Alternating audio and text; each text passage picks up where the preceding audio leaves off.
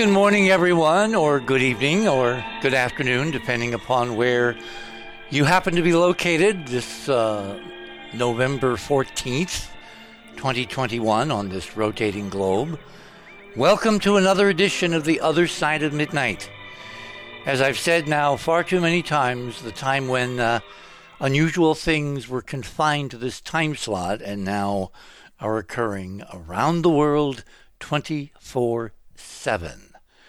Well, we have a really interesting show this morning because several things have developed that kind of warrant our attention. We're moving back our view into outer space. There are some developments which have taken place in the last few days that are well worth attention.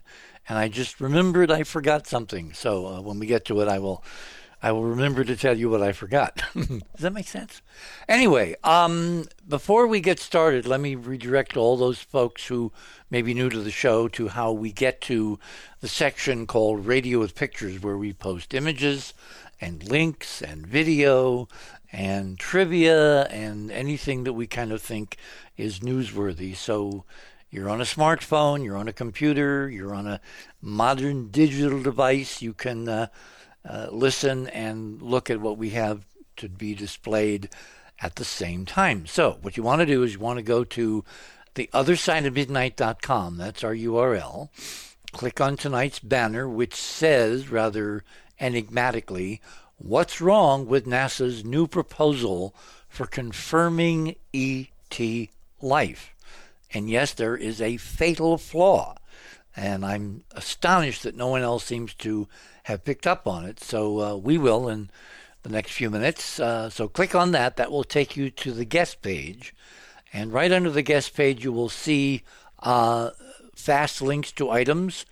Richard, John, Andrew, and Ron. And then under that, there are fast links to bios for John, Andrew, Ron, and Keith. Click on my name. That will take you to the section of Radio with Pictures where some news items are displayed. Item number 1, we're leading again tonight, as we have for the last several weeks, with the story of La Palma. This is an app which you can put on your phone, which will alert you if there is any major seismic activity.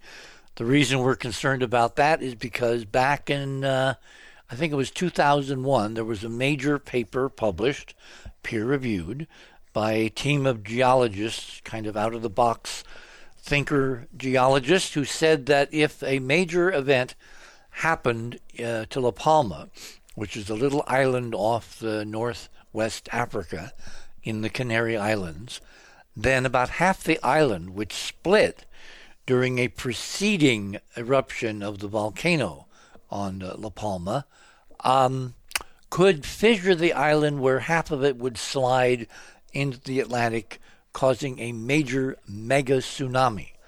And there have been all kinds of estimates. Their estimate was on the order of 100 or so feet, racing across the Atlantic at speed of sound, raising a wave around 100 feet high. But when it gets to the shore, on the other side of the North Atlantic Basin from La Palma, the calculations were that the shallowing of the continental shelf would create a mega tsunami, meaning the wave height could increase to several hundred feet, and at that speed, 600-700 miles an hour, it could race inland 20-30 miles, and you all saw that kind of played out in the movie Deep Impact, where an object struck just offshore off the East Coast, and the resulting tsunami, tidal wave, whatever you want to call it, raced inland, and there was a very dramatic scene at the end of the movie, and I won't give it away in case you haven't seen it. It was a tour de force of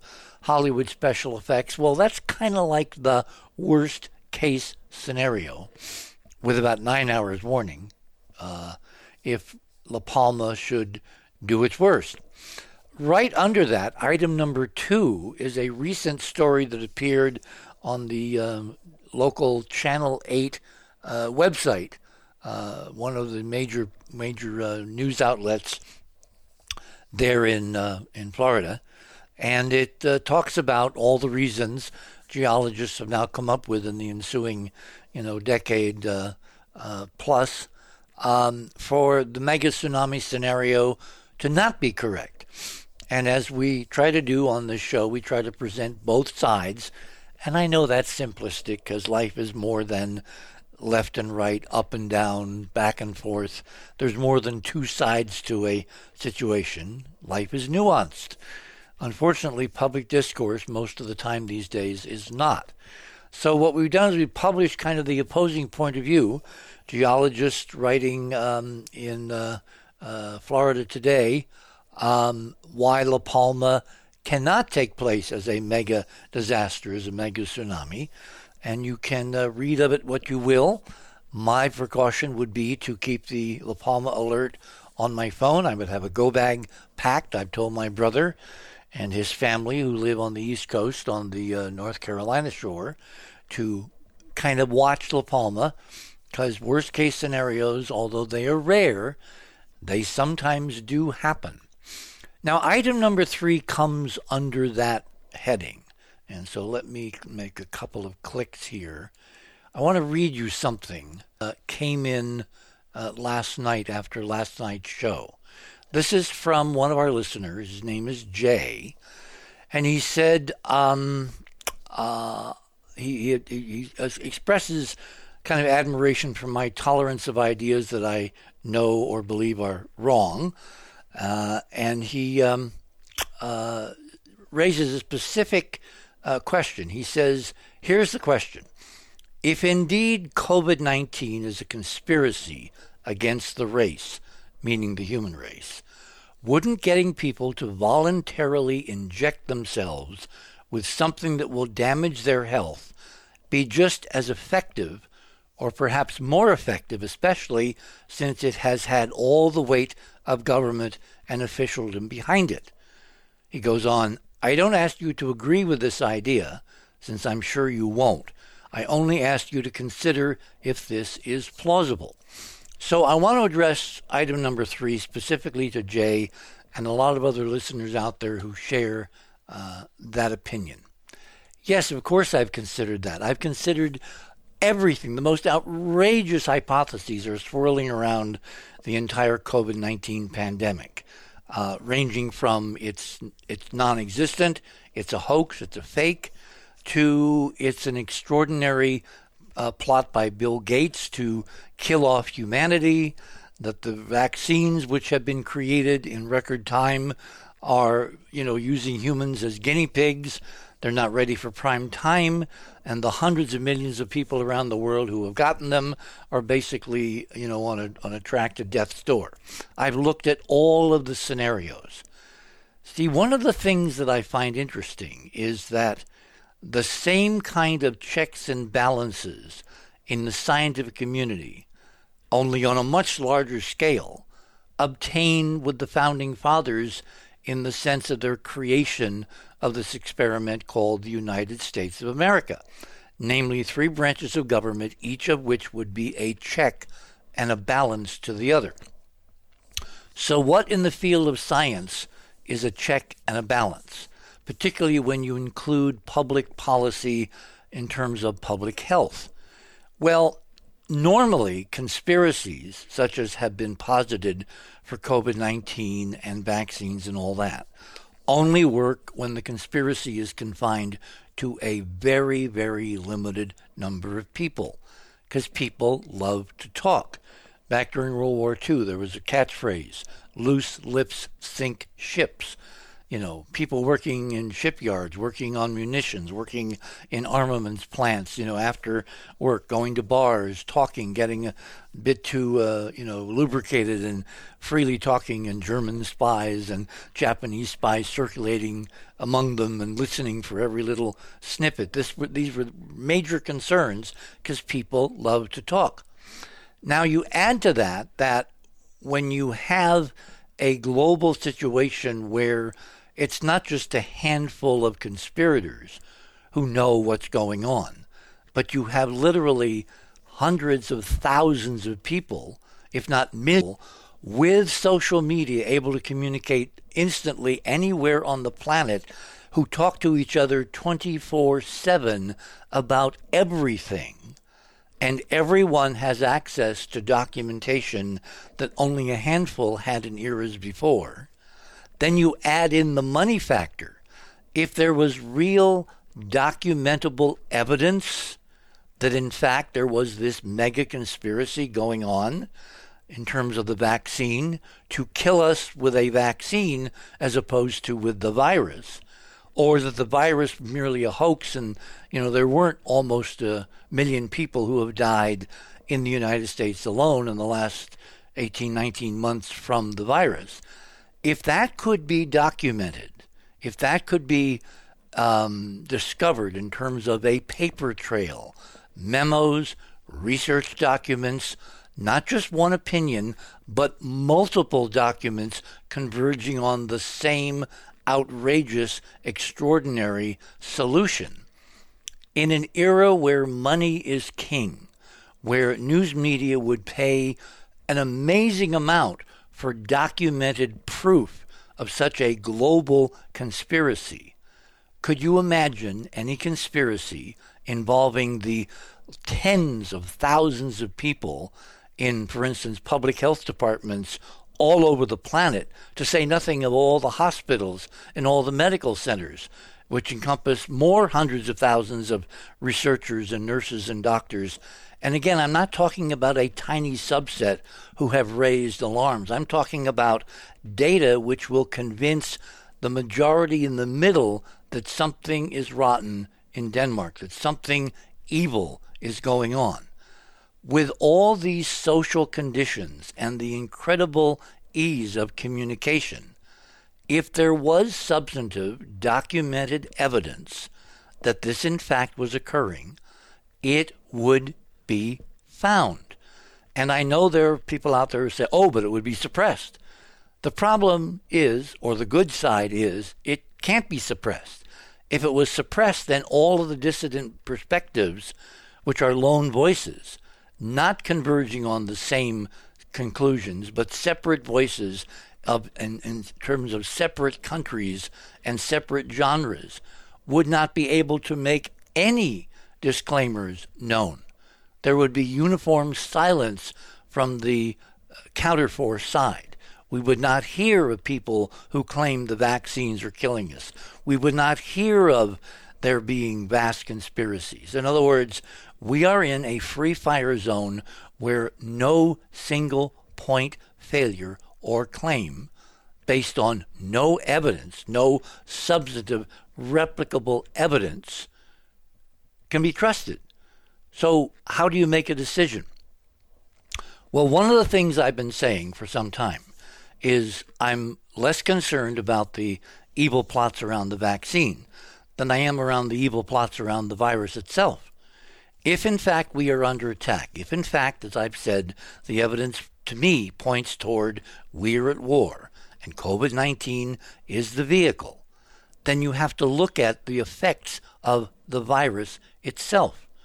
And there is overwhelming documented proof from all over the world that not only do a significant percentage of people, maybe 1 or 2 out of 100, which in a large population is an extraordinary of people to die from a disease which can be cured now, but the long-term effects of COVID, which have shown up under the rubric of long haulers, those that have symptoms that persist for weeks or months, or in some cases over a year, that body of people who get the disease recover but never really recover, that number is up around 30%.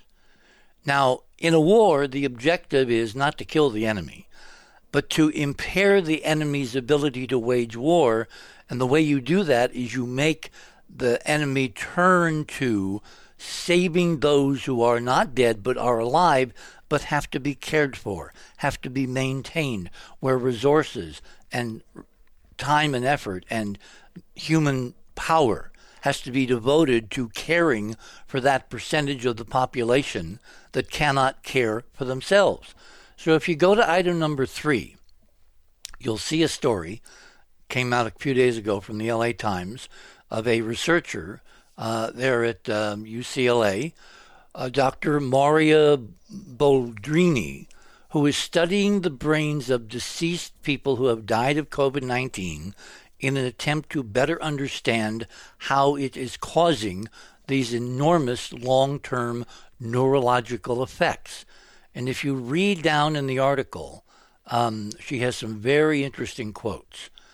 Let me find one that's most appropriate. She says, very strange symptoms, made even stranger because they were cropping up in people with no personal or family history of such problems.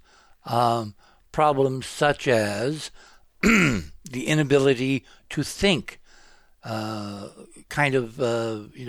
memory losses. The disease, the article says, may be best known for its ability to rob people of their breath, but as the pandemic spread, patients began reporting a disconcerting array of cognitive and psychiatric issues, memory lapses, fatigue, mental fuzziness that became known as brain fog. These were also more acute problems such as paranoia, hallucinations, thoughts of suicide, and psychosis. This strange constellation of symptoms has led researchers to suspect that the disease is mounting a direct attack on the brain. Researchers now want to figure it out, what is causing the assault's long-term effects, and obviously what you might do, what researchers might do, what clinicians might do to ultimately someday solve the problem and eliminate the idea of COVID-19 as a long-term pernicious disease. In other words, if you use the simple maxim of Occam's razor, which paraphrased is that any given situation, the simpler explanation is most likely the most reliable, the one you can depend on, the one that reflects the truth. If we are under an attack, and there is now kind of agreement on many sides of this multifaceted equation that COVID-19 is not a natural evolution from, some bat somewhere in China through some intermediary which has never been found into people, that it in fact was created as a bioweapon. And I'm going to have as a guest on the show in the not too distant future the man who wrote the treaty on the banning of bioweapons in warfare, Dr. Bell. When we have him for discussion, I have an enormous range of very relevant questions I'm going to ask, such as, if this is a weapon, what could its long-term objectives be? Because as a killer, it's not like Ebola, which is incredibly efficient. More than half the people, maybe 80% of the people who get Ebola, die. And that was, before there was a vaccine. I'm not sure what the numbers are now. With COVID, it's much more insidious, kind of like the creators of the weapon have been able to outthink those trying to develop a defense and are one step ahead. For instance, there are areas of the country, like in New England, in Vermont, where something like 80 to 90% of the population is vaccinated, and they're having surges, they're having outbreaks, they're having large numbers of people admitted to the hospital, and also, proportionately speaking, in terms of population, they are dying. How can that be? Well, suppose instead of merely being passed from person to person to person, this bioweapon, COVID-19, is being systematically re-injected into the atmosphere, either by aerial spraying, by satellite technology, or a mixture of both. And so areas that are, quote, safer, in fact are not safer because the bad guys are injecting the disease again into a population where there can be up to 20% or 30 or 40% of people who have not been vaccinated. And there are numbers that kind of indicate this might be true, but again, I say might be, possibly could. There is so much uncertainty around this entire pandemic situation. which of course is part and parcel of what happens in any war. The first casualty is truth. The first casualty is trust.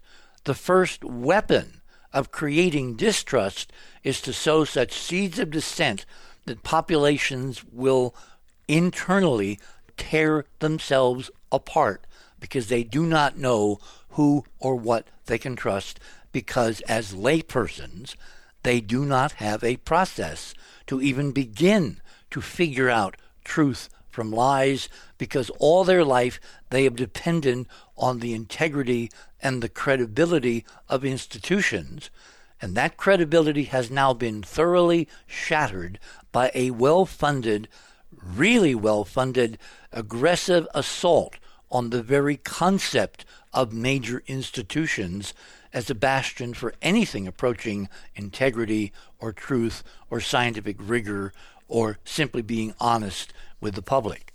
So we have destroyed as a culture the fundamental coin of the realm, which is the confidence and faith in public health.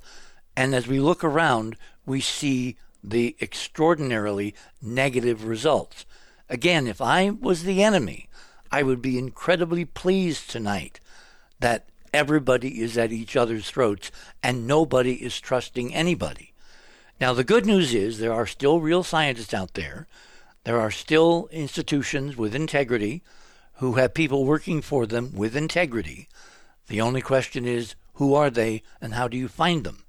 And I think researchers who are trying to find out if, in fact, this COVID-19 is specifically being targeted as a mechanism of disassembling, a large percentage of the population in terms of brain function. I mean, without a functioning brain, you have basically zombies. And how many movies about zombie apocalypses kind of erupted over the last couple of decades? This is not a trivial situation. Not a trivial situation at all. Which leads me to item number 4. Is it coincidence in this same time frame? We just had a conference held, of all places, at the National Cathedral in Washington, D.C. on the 10th of November that went on for a couple of hours, which has been taped. It's on YouTube, and we have a link to it, so you can click on it directly and watch it. I would recommend absolutely that you watch it at your earliest convenience. Item number 4 is a story from the New York Post talking about the nation's top spy chief, Avril Haines, who reports directly to the president the results of 16 United States intelligence agencies in terms of enemies, threat assessment, strategic advantages, in other words, the state of national security. This particular individual, the other day at this conference, made public statements in essence admitting that the remarkable sightings and encounters of 2 U.S. aircraft battle groups, one on the West Coast and one on the East Coast, and then subsequent activity, the so-called UAP phenomenon, unidentified aerial phenomenon, which of course we all know is the attempt to change the branding of the UFO situation. Ms. Haines admits these objects, these vehicles, which are capable of stunning, extraordinary, totally counterfactual physics to any physics that is in general understanding and acclaim by the mainstream scientific community, i.e. the control of gravity and inertia, able to go from 80,000 feet in the stratosphere to right above the ocean in seconds without smearing the pilots all over the cockpit. That kind of technology could be under the aegis of some kind of extraterrestrial entity. So now, put item number 4 and item number 3 together, Jay, all right? Stand back and look at this from the big picture. If we have extraterrestrials who are basically conducting offensive military maneuvers in plain view of the most powerful surface ocean fleets this planet has ever created in the modern era, to demonstrate as a show of force, you guys got nothing compared to what we've got, while simultaneously a global pandemic of unprecedented dimensions, symptomology, long-term effects is basically, debilitating a third of the population that succumbs to it. What more in the equation that we are at threat, we are under attack, we are at war, do you need for the establishment, the top intelligence officer of the United States, to all but admit these connections? In other words, that conference held a few days ago at the National Cathedral had an audience. Was the audience for you or me? No. Was it for any of the dedicated researchers in the UFO community who've been working, 20, 30 years, like Steve Bassett, to bring about disclosure? No. Going back to Roddenberry's rule, if it's real, it will be on television, i.e. national media, on the internet, on network television, in the news, in major newspapers, papers of record, like the Post or the Times. That conference was aimed specifically at the in-crowd, the decision makers, the people who pull the strings, nay, I say, the controllers of the deep state, because they need to be made aware that we are at war. And if you want to actually watch and listen to the conference, it's item number 5. That's a direct link to this incredibly interesting 2-hour expose of what the in-crowd really believes, with the DNI, the Director of National Intelligence, basically saying it. There could be extraterrestrials. I mean, come on. When has the U.S. government ever, since the 1940s, admitted on the record that even the possibility of ETs was seriously being considered? We are in a whole new era, and tonight we are going to be talking about this whole new era with my guests. We're at the bottom of the hour, so what we're going to do is we're going to take a break, and then we'll come back, and then I will introduce who is part and parcel of this very important evening, following last night's very important evening. You're on the other side of midnight. My name is Richard C. Hoagland. If you leave us now, you may never return.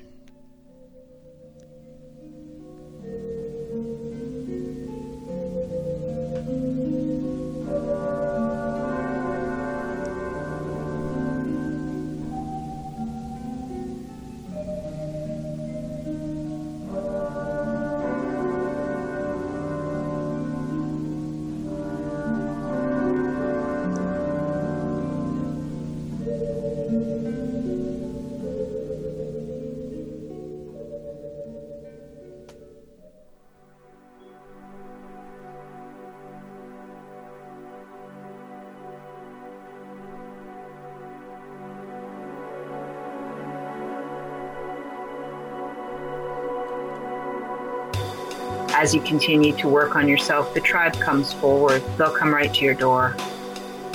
So just keep doing the work and it'll come together. Yep, as you increase your frequency, then you become more mature in your manifestation abilities, and your other higher senses and gifts come online, and then you have more power to make your world different and better and how you want it. And so that's why working on yourself is so important, because then you're going to create the reality that you want rather than get sucked into the dystopia that's being created by the negative or shadow side. We're becoming Renaissance men and women where we have multiple skill sets and we can dance from science into art, and we can use both sides of our hemispheres. And we can realize how much we have to really offer and grow into.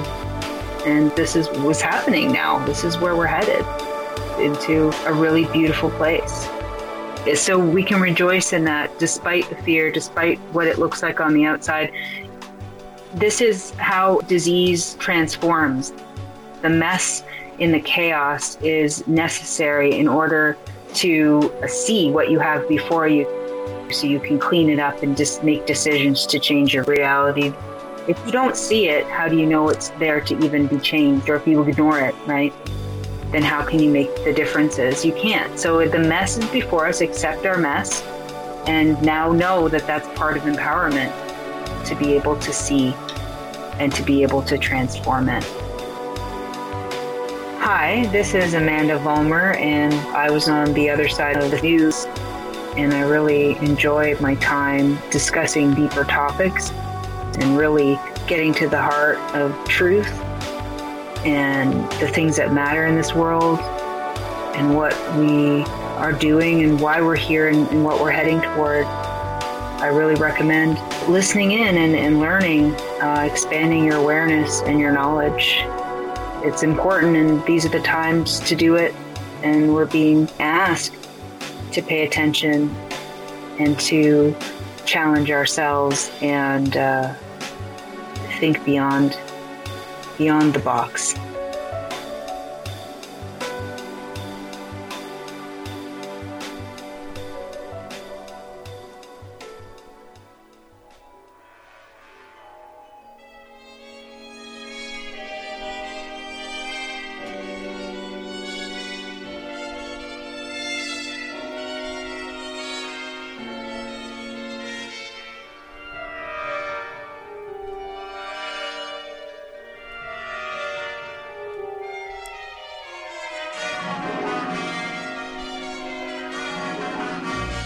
And welcome back, everyone, on this Sunday night, November 14th, to the other side of midnight.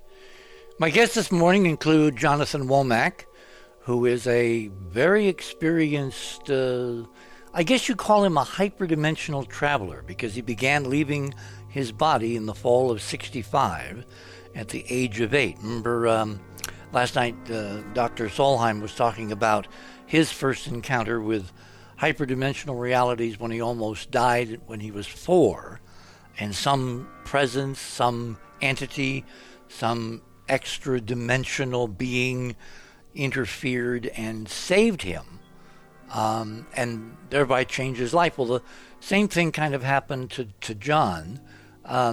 He's been involved in martial arts since his teens.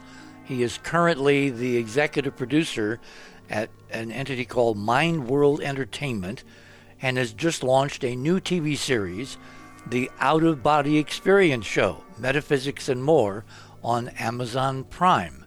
And I'm probably missing a couple of things there. You can go and read his bio on the other side of midnight. We also have Ron Gerbron with us, member of the Enterprise Mission Imaging Team. He is a proudly uncredentialed polymath with a deep interest in archaeology, especially Martian archaeology. I'll get that right. He was raised on a farm in Pennsylvania as a kid and collected arrowheads when he was growing up. He found the programmatic aspects of education, particularly academia, higher education, much too limiting after attending a famous Quaker school in Pennsylvania. And he then became a kind of a generalist, like I fancy myself that I am. And he contributes almost every show something unusual, something of interest, something worthy of note when he calls in. And he is with us tonight. Andrew Curry is with us. Andrew began his artistic career at a community college, as an artist at a community college, working with neighborhood groups to create murals in school and community centers. As a graphic designer and illustrator, he serviced small to large Canadian companies. And for the past decade, he's been working as a storyboard illustrator in film and television. And through him, we've had some very interesting guests as well as in-depth conversations. And he is also a member of the Enterprise Mission Imaging Team. Keith Morgan is with us, as you know, of course. He is our resident audio and IT expert. He also worked for Ted Koppel on Nightline for something like 30 years at the ABC News Bureau in Washington, D.C. He has a BA in communications from Howard University with a minor in computer science. And he, of course, is founder of a most extraordinary discovery at Cydonia, the so-called Morgan curve, which has joined a litany of other mathematically unique and statistically impossible, quote, coincidences that prove to any objective engineer or scientist that the mathematics and the geometry and architecture of Cydonia is real, surrounding the infamous face on Mars, and his work was one of the early efforts at mathematics to convince an awful lot of people that, in fact, we were not all crazy. So without further ado, let me welcome all of you back to the other side of midnight. Good to be here, Richard. That's John. Hi, Richard. That's Andrew. Hi, Richard. And that's Ron. And don't forget and Keith is there waiting in the wings, who had a most interesting accident last night that maybe might regale the audience with a little later in the show. You know, going back to coincidences, I just find that really weird. Anyway, anybody have a reaction to all the incredibly controversial things I said at the top? I do. Who's this, Andrew? Andrew, yeah. So, Richard, without devolving into a whole lot of politics and points of view and everything. You think that's possible?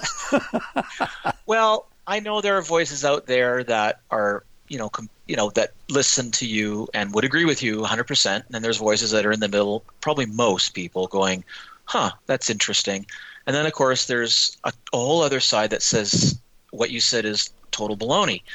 Well, let me go and take this from a certain perspective. Let's just pretend that I've been asleep for the last 20 years and I wake up in the Catskills. So I'm Rip Van Winkle.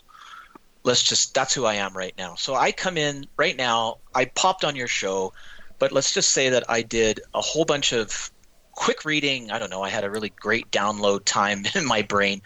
And I discovered all about Richard C. Hoagland and his, how many decades is it now long, the Enterprise mission, Richard? 4 or 5.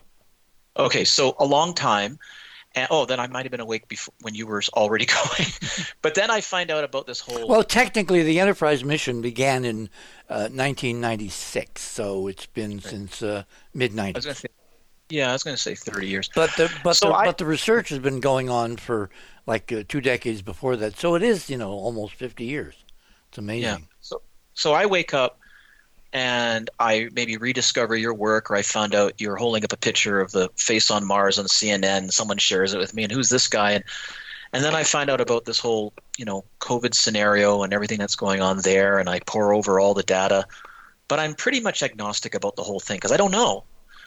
But I look at your research and I listen to what you said, and I kind of go over the videos and the books and the articles and the Enterprise mission website, which has a slightly different name now. Can you call that out for the audience, Richard, just so they know? It's Enterprise Missions with an S on it, .com. Yeah, exactly. So because some years ago, someone stole Enterprise.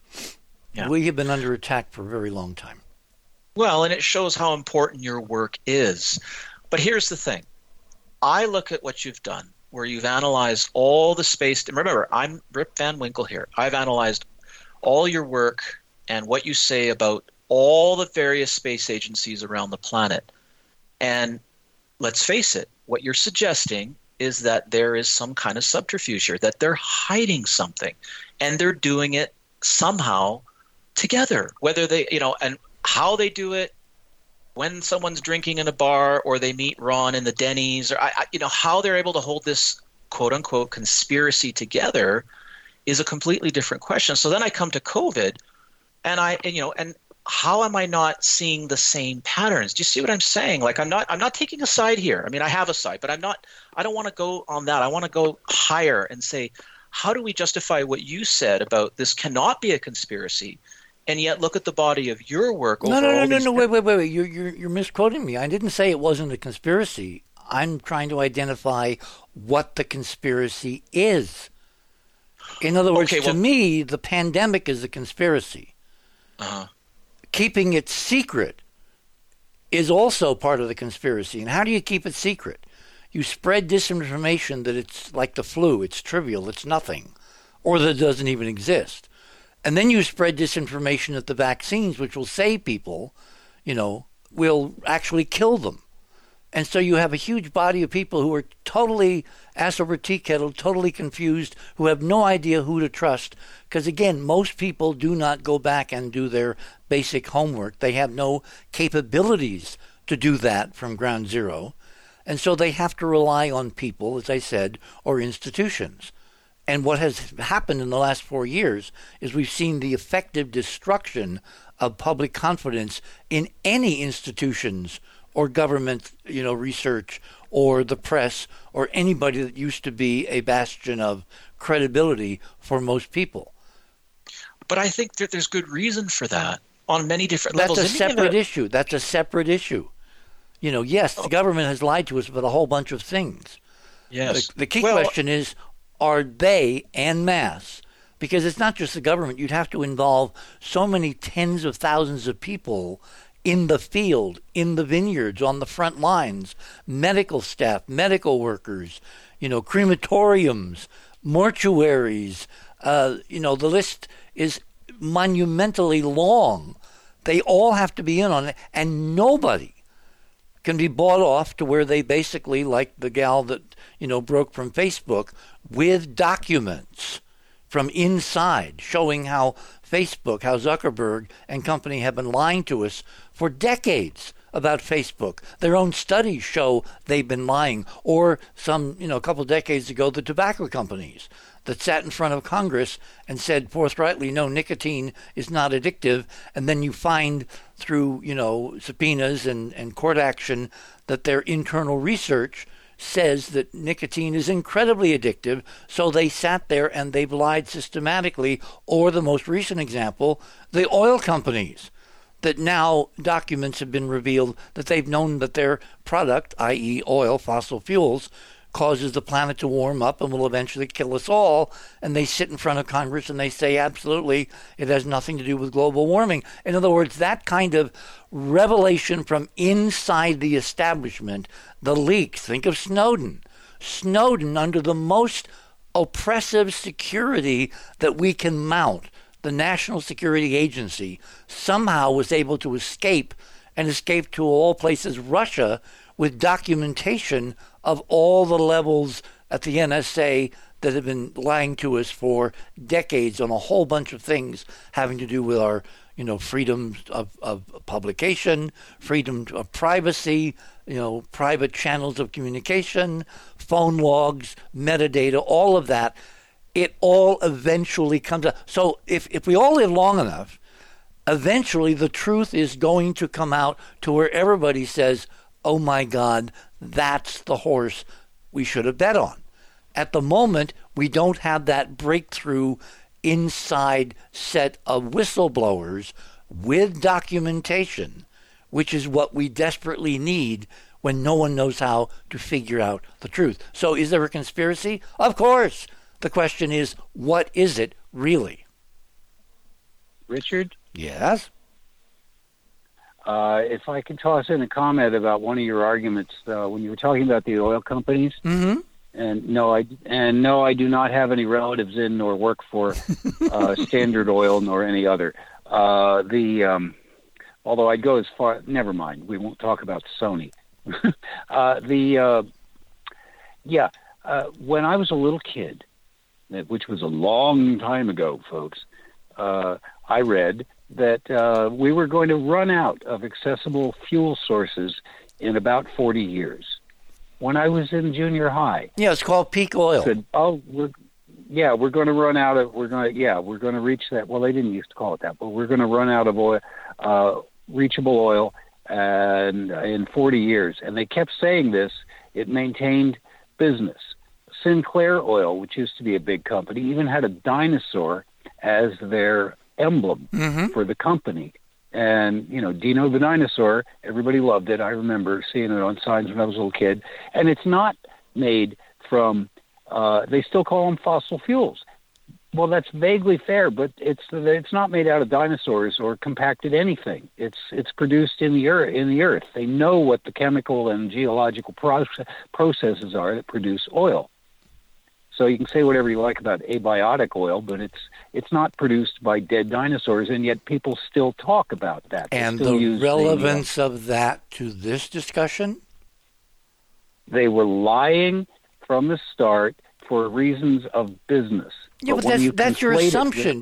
Do we have actual documentation going back to the 50s? Because up until relatively recently... We have the actual commercials. You know it's not made out of dinosaurs. No, they used to do that. No, they used to do that because they used to think that.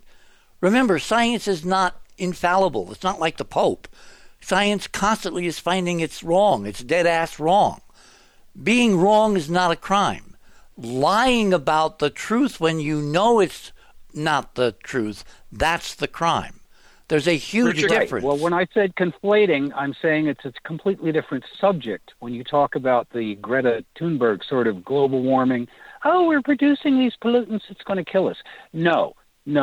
Chemical companies that produce things that modify plants, which we then eat, or which other animals and creatures on the planet. I think we're getting sidetracked, Ron, politically into. We're talking about. No, I'm just. I don't want I hate to talk about politics. I just want don't conflate. Don't bring in the pollution stuff, please. But why anyway, are you telling me what I can't bring in? Yeah, why are you trying to limit someone's free speech? God, nobody in this crowd seems to believe in the First Amendment except me. Andrew, you were going to say something. Mm-hmm. Well, I know we got to get on to Mars. We will. There is a perfect segue. Well, let me can I tell you a very quick story? Remember, this is not an interview show. This is a conversation show. Yeah. Okay. So years ago, when my wife worked in a care facility, she had worked in it since she was 16, and she'd been there almost 20 years.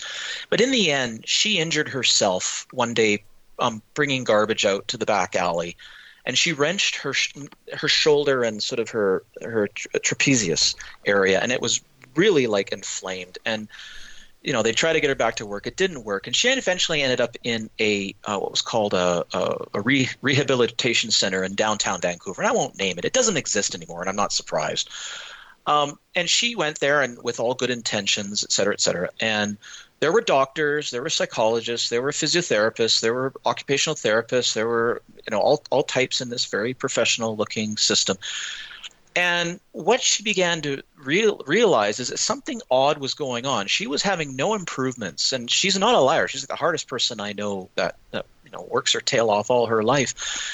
And what she noticed was a pattern among all of these quote-unquote professionals that they were leaning everything when they found out they couldn't really get her healthy in the short period of what we realized later was an allotted period of time sanctioned by the insurance company. They started to move it towards her mind. And the next thing you know, she was being tracked as having a problem with chronic pain. I saw it early, and I began to say, let's record everything. Let's make sure we watch this. I'll give you letters that you can sign off that will be more of an legalese point of view. And they knew she was poisoning. And in the end, of course, just like others in the program, she was thrown out. Now, let me tell you a little anecdote that she had. She was standing on a lineup for food, at one lunch hour when she was going through this program. And there was two physiotherapists just slightly ahead of her, and she recognized them. They didn't see her. Their conversation was, I'll just call him Mr. Brown. Mr. Brown is becoming a problem. He's not getting well, da-da-da-da. And in the end, she overheard them saying, how can we manipulate this to make it look like he's the one that's got the problem? Long and short of it was, Richard, this was medical tyranny, and it was being done on a institutional scale right there. This is a small example. Now, I have a lawyer friend, was a very good friend for when I was, very young in my early 20s, and we remained friends over the years and everything. And I asked her about this. I said, you're a lawyer. Is this what the insurance companies do with the medical system? And she says, oh, absolutely. I used to work for an insurance company. They told us, lie. Now, this is my wife's experience. This was the experience of a lot of people that went through this program. Some people did get better in time, but some people had a longer sort of chronic problem, and it wasn't to do with the mind. All I'm saying, Richard, is that scale that up by a city, by a county, by a province or a state, by a country. I look at my governments at all the various levels, and I see just corruption all the way through. I see either that or they just don't know what they're doing. They're just dumb, or they don't know what they're doing, or both. I don't want to devolve into this, but I guess what I'm saying is that these things are possible. I know what you're saying. It's a grand scale. It's ridiculous. How could that happen so large?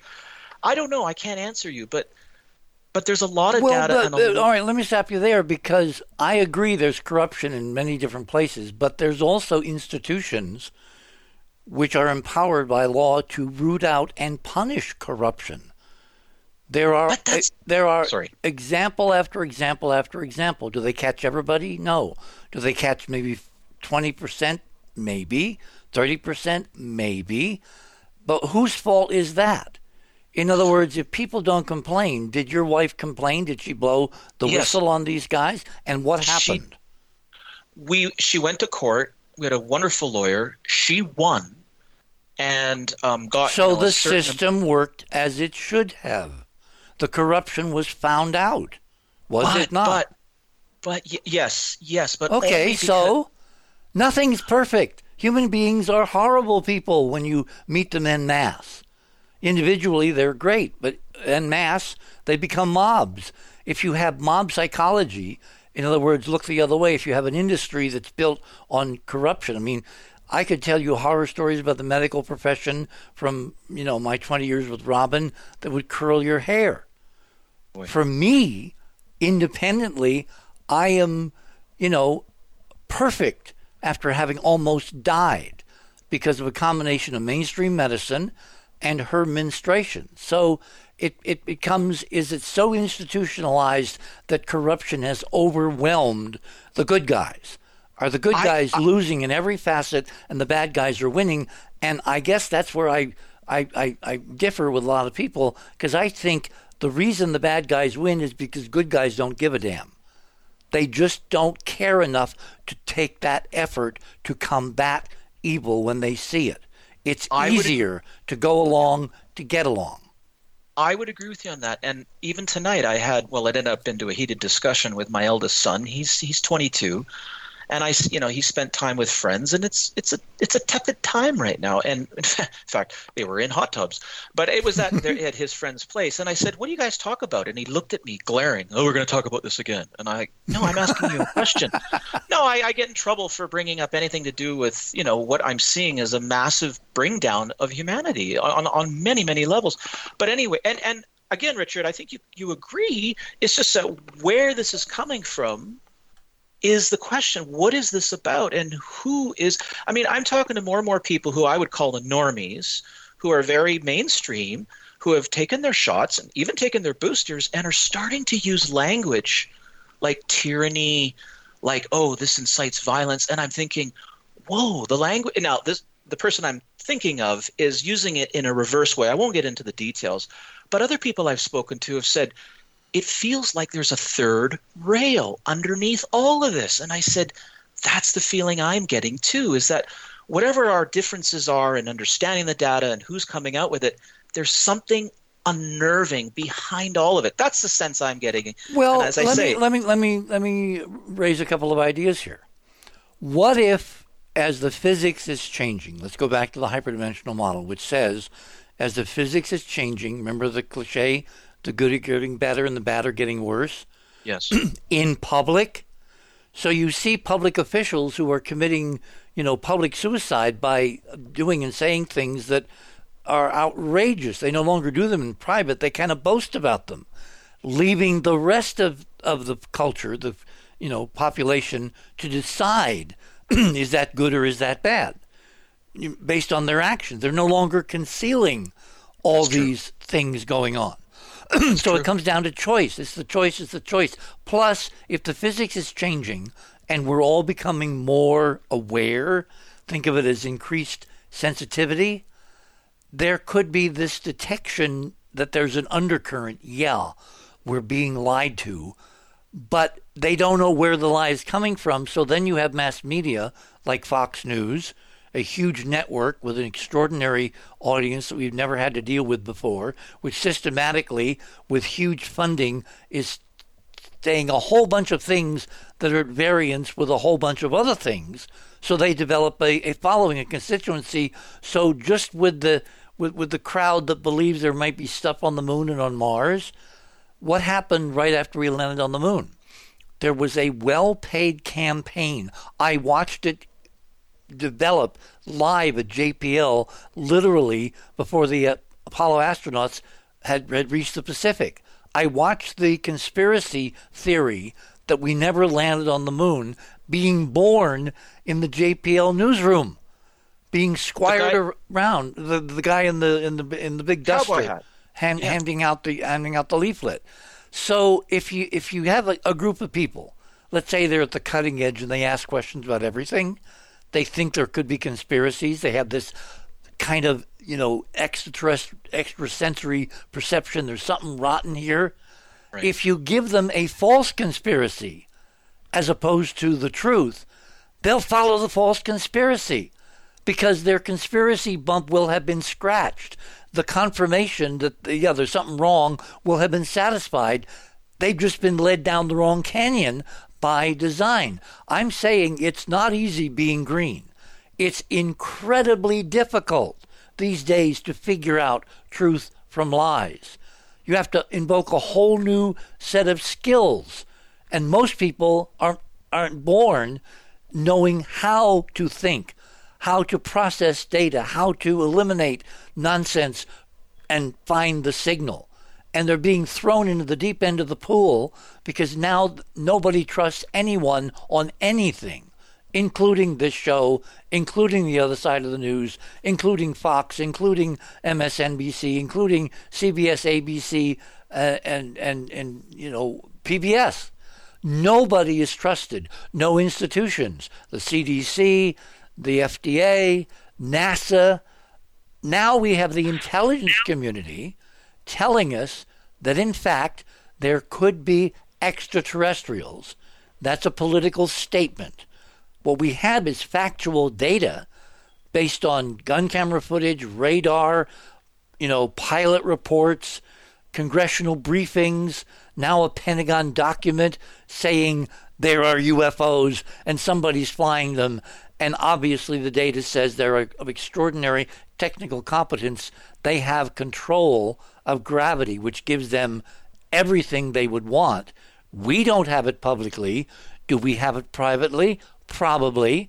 Which nation on Earth probably would have that level of technology, that skill set? We do. Which nation has suffered the most COVID deaths of any on the planet? We have. We are the target. And so no wonder there is this incredible, dissatisfaction with any truth, any claim, any institution, because it's by design. We are being manipulated and maneuvered into distrusting everything and everyone to our own peril.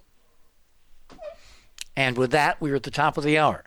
So I'm going to pause here. My guest this morning, too numerous to mention. You can go to the website if you want to take a look. This is a very important time, probably the most important in modern human history, because, and again, coincidences are to be examined carefully. All of this is happening as the physics, the background reality of our three-dimensional existence in the hyperdimensional model is peaking as it has not done for 26,000 years. And again, is that a coincidence? I don't think so. I think that some entities, some off-world entities, some of them manifest as physical vehicles doing incredible things, now admitted by the top intelligence official of the United States government as being quite probably extraterrestrial, are doing something to confront the human species of this planet as the physics is peaking as it has not done for 26 1,000 years. You're on the other side of midnight. My name is Richard C. Hoagland. We shall return.